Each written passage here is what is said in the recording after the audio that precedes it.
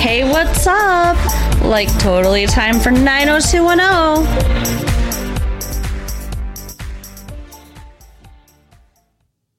Well, hello, everyone. In the listening audience, we're back. Did you miss us? You know you missed us. We missed you. Welcome back to Beverly Hills 90210. My name is Mark. With me, as always, is my girlfriend, Carol. How you doing, Carol? Hey, what's up? It is, what is it, February... No, it's March. No, it's March. It's March. March 2nd. March 2nd, 1995. And we're back. We've had a bit of a... What would you say? An absence? A sabbatical? Yes. We had some technical issues. We had some technical issues with... I've been getting fancy with the audio equipment, and we had some technical issues with that. And then Carol and I decided to go on a... Road trip. Lover's holiday. Or road trip, I guess. Lover's holiday. What do you want to call it? Road trip? Oh. Yeah, I guess you did say that. No suspense there. But it was awesome. It was so fun. It was fun. We went to Florida. Yes, we hit the beach. Mm-hmm. And, we had to go to Disney because it's Disney. And you got the sniffles. It sounds like because you keep sniffing in the microphone. I'm sorry, everybody. Yeah. Coming back to this cold weather, what do you expect? But we also had time to watch Beverly Hills 90210. Yes, we did. This episode was called... I don't know. I don't know. We're on the first season still, right? Obviously. And this one featured a special guest. Yeah. It was Matthew Perry from Friends, the guy who plays Chandler. Yeah, the dude from Friends. With all the jokes. The hit show of this season.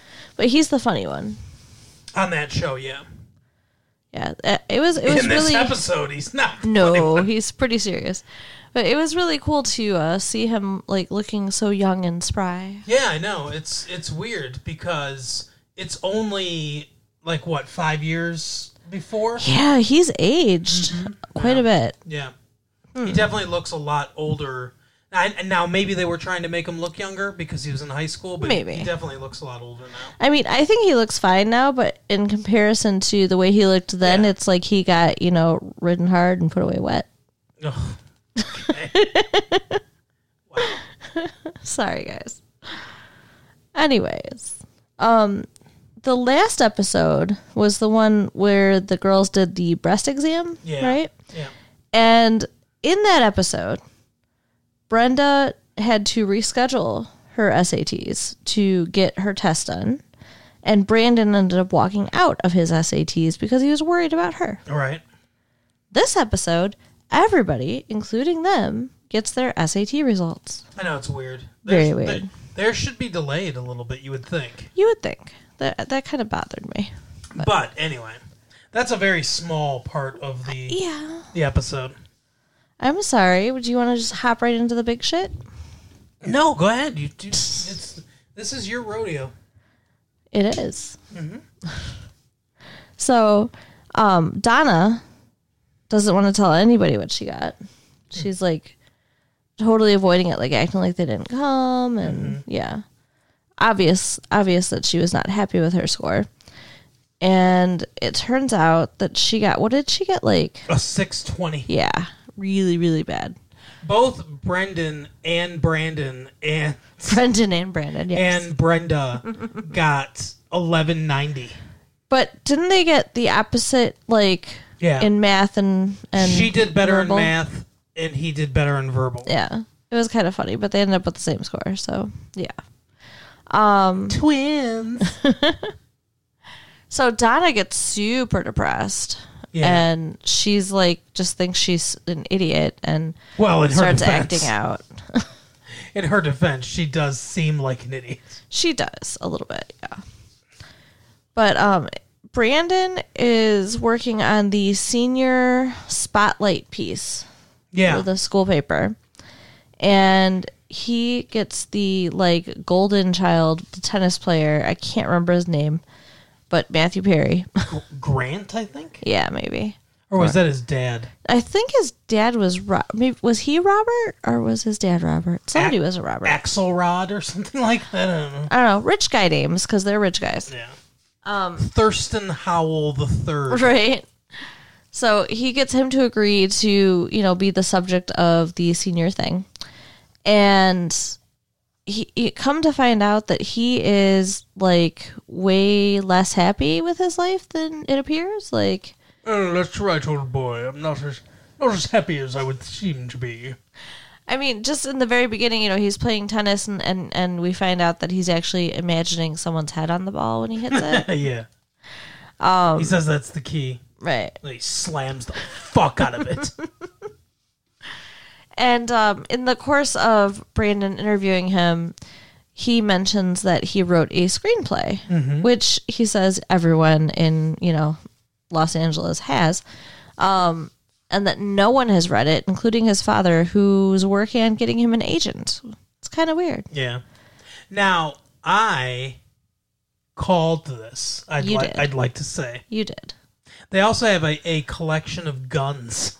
Yes. Apparently, more than just like, hey, these are guns for self-defense, or we like looking at these guns. Like they've got a Walther PPK, which I believe is the James Bond gun, but apparently it belonged to Dashiell Hammett, the writer.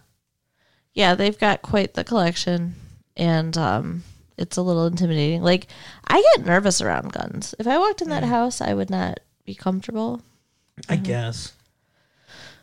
But, yeah, they've got all these guns, and Mark immediately says that this kid's gonna kill himself. Yeah, it's Chekhov's gun. So I was like, that gun's, like, they pick up that gun, I'm like, that gun's gonna be used or at least threatened to be used. Right.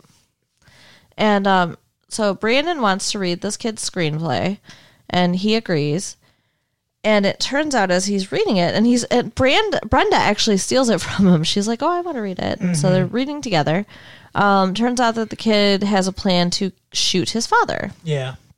After having sex with some blonde chick. Right. There's a lot of sex in this thing, apparently. Right. And he's written himself as the main character. It's like obvious that this is him and his dad. And hasn't changed his name or his car or Anything. the house. Yeah. And I don't know. Brandon's like a little overreacting, I think. I mean, like the whole time I'm thinking it's just a story. Yeah. Well, that's what I was thinking too, because Brandon's freaked out because he thinks that this dude's going to kill his dad.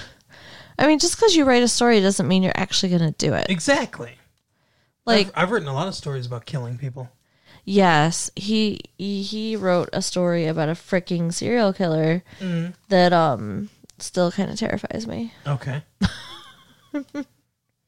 Well, I mean, you're such a good writer, so that's kind of a compliment. But yeah, it's kind of creepy what your brain can come up with. Mm-hmm. So he's like all freaking out. He's talking to Andrea, calling her on the like rap line or helpline or whatever, asking the rap line, right, what to do. And it's Andrea on the rap line. How are you? What's your suicide attempt today? And is it her or his dad or somebody says, maybe he just needs a friend. His dad. Yeah. So yeah, his dad says just talk. His dad gives the only good advice in the entire episode, right, where he's like, just talk to him. Talk to him and tell him like what you're afraid of and what you're thinking. And then, like you said, he said maybe he just needs a friend. So that's what Brandon's trying to do is just, be this dude's friend and hang out with him and stuff. Which seems... But there's clues all over the place because he gives him like 2 tickets to the Dodgers. Yeah. And he's like, oh, you're going to go with me. And he's like, no, I won't be around. Yeah. And then he says they're driving in his Porsche, in Matthew Perry's Porsche. And Brandon's like, oh, I love this car. And he goes, I'll be sure to leave it to you in my will. Right. It's very obvious as it goes on what's going to happen. And Brandon doesn't pick up on any of it. No. And when Brandon's at his house, the kid's dad gets a letter from, was it Stanford? Yeah. Well, the kid got the letter from Stanford, but his dad hands it to him. And he's like looking a little thin, like kind of jerky. Like I wouldn't say that to my kid in front of their friend. Like that'd be embarrassing. Looks like you got rejected, you fuck. And he's talking about how, if you just do it my way, I'll have to pull the strings for you, but you want to try it on your own. So, like, basically, this kid has wanted to accomplish something without it just being because his dad's his dad. Mm-hmm. And failed. He's a failure. But so the background of this is that the dad is a completely self-made person. He started from nothing. He built this company up, and now apparently he owns half of Orange County. Right. So you can kind of see where the dad comes from, because they have a couple fights in the course of the episode, and the dad's like, don't take my show of love or whatever and throw it in my face. And Matthew Perry's like, this isn't about love, because Matthew Perry thinks that his dad basically that his dad just treats him like a thing, like he's another reflection of his dad's success. Right. He's not his own person. But from his dad's point of view, it's like, hey, I had to struggle for years to accomplish this or do that, and he wants to save his son years of struggle by, being able to provide for him because he's put himself in a position where he can do that. Yeah. I mean, it makes total sense. He's not a total jerk, just a little jerk, I guess. He just doesn't understand that the struggle is part of it, is part of struggling and then, accomplishing your goals or being successful. That's, if it was just handed to you, as Matthew Perry is discovering, then it doesn't mean anything. Right. It's not his accomplishments. Like, he's writing this screenplay. If he gets him an agent and he gets it produced and everyone tells him it's great because his dad is this super powerful and rich guy, how does he ever know if he's really talented or not? Right. Yeah, that would be really hard to deal with. Yeah. And I mean, I guess with something like a screenplay, I guess eventually it would get to the public and then you'd know. Right. But what a kick in the stomach if it wasn't any good. Right. And everyone the whole way told you it was great because your dad's this guy, and then the public hates it. Yeah. Yeah, definitely something to be afraid of. Mm-hmm. So after this incident where like he and his dad are kind of arguing in front of Brandon, Brandon goes out to the car to grab his books and he's going to walk home, and he finds the gun in the car. And apparently he just puts it back, I guess. Like, yeah, he didn't take it.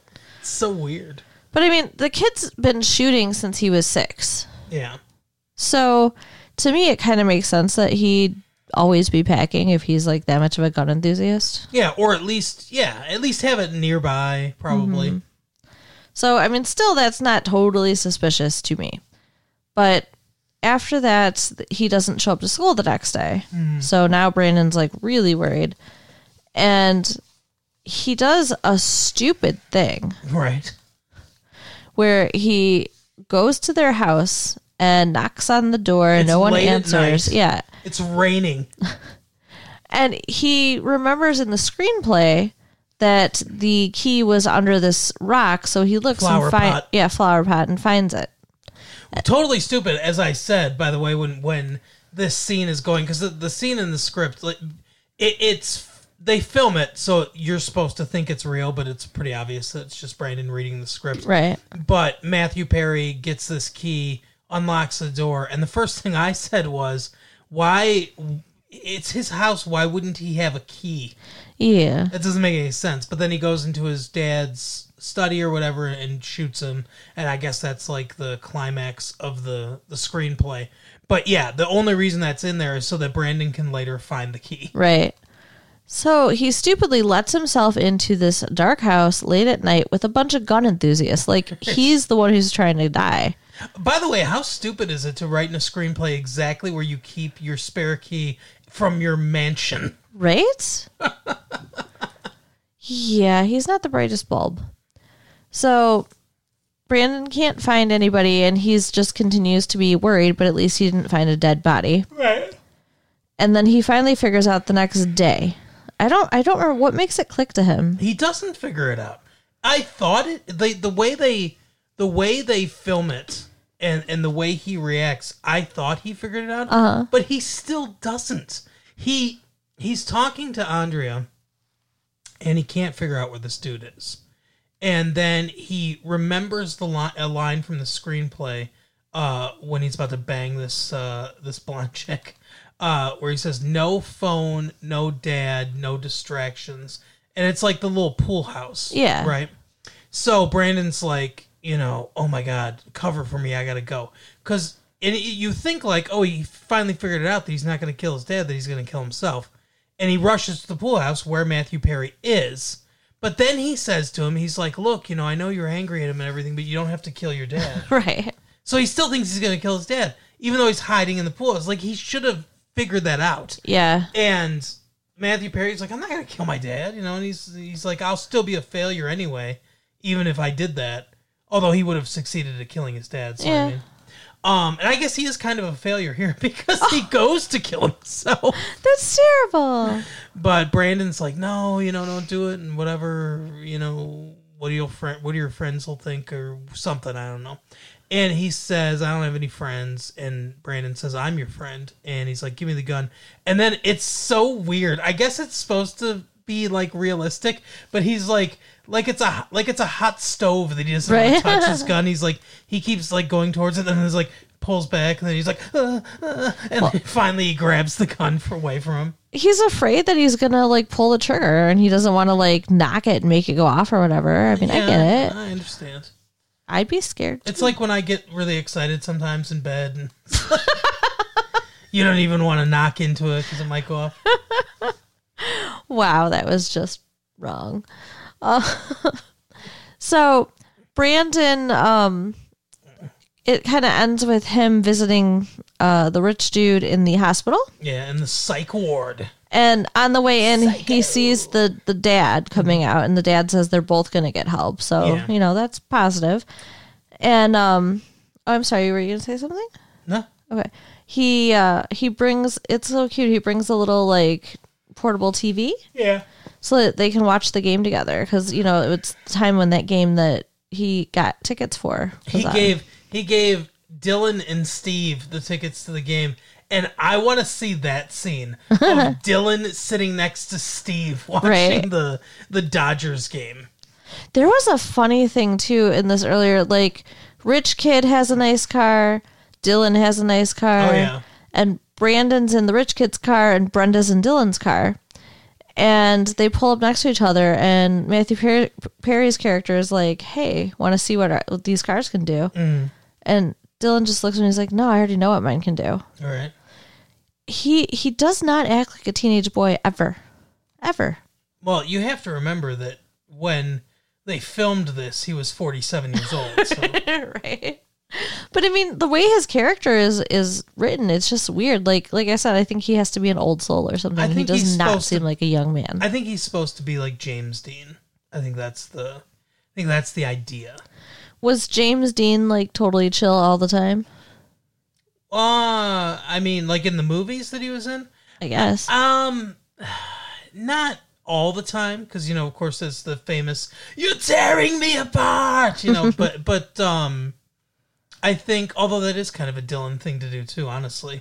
That's true. He's not chill all the time. But the parts that he played, he was like the wise teenager. Yeah, okay. From the couple movies that I've seen him in, like Giant and Rebel Without a Cause, So, Brandon's sitting here watching the game with this guy, and it's like, oh, they're friends, and they're smiling at each other, and we're never going to see him again. Yeah. Just like all the girls Brandon dates. No relationships made ever last in the show. I think Brandon's a serial killer. I think Brandon just gets close to these people, and then off-screen murders them and dumps their body, and then we never see them again. Right, the backyard's just full of dead bodies. Mm-hmm. That makes sense. Yeah. That's why they don't have a dog. Right? Donna, one final thing on Donna. Oh, yeah. It turns out that she has a learning disability. Mm-hmm. And so she's going to get to take the SATs and have them read to her and no time limit. Yeah. Sometimes I wish that we could watch this like real time and record this while we're actually watching the episode. Right. Because, not to toot my own horn, but I thought I had a pretty funny line when she's like, the counselor's explained to her, she's like, well, maybe we can do an oral exam, and we don't have to have a time limit. And Donna said, oh, we can do that? And my response was, of course, you're rich and white. Right. Anything you want. But yeah, so that was basically the episode. Yep, that was the show this week. So, what did you think of it? I mean, I think it was like a slightly above average episode for them. I enjoyed this one. Yeah, it was fine. I liked Matthew Perry. That was the most interesting thing, and he's a pretty good actor too. Yeah. Like when he's given like some serious like meaty role, he was pretty good. Yeah, he was. I'm interested to see him in more stuff. Yeah. Well, that is our episode for the week. Carol, why don't you take us home? So, go ahead and write us and subscribe to like our newsletter thingy and give us like the stars and stuff. Right. And you can write us at latefee1994 at AOL.com. That's right. All right. We will see you next time. Bye. Bye.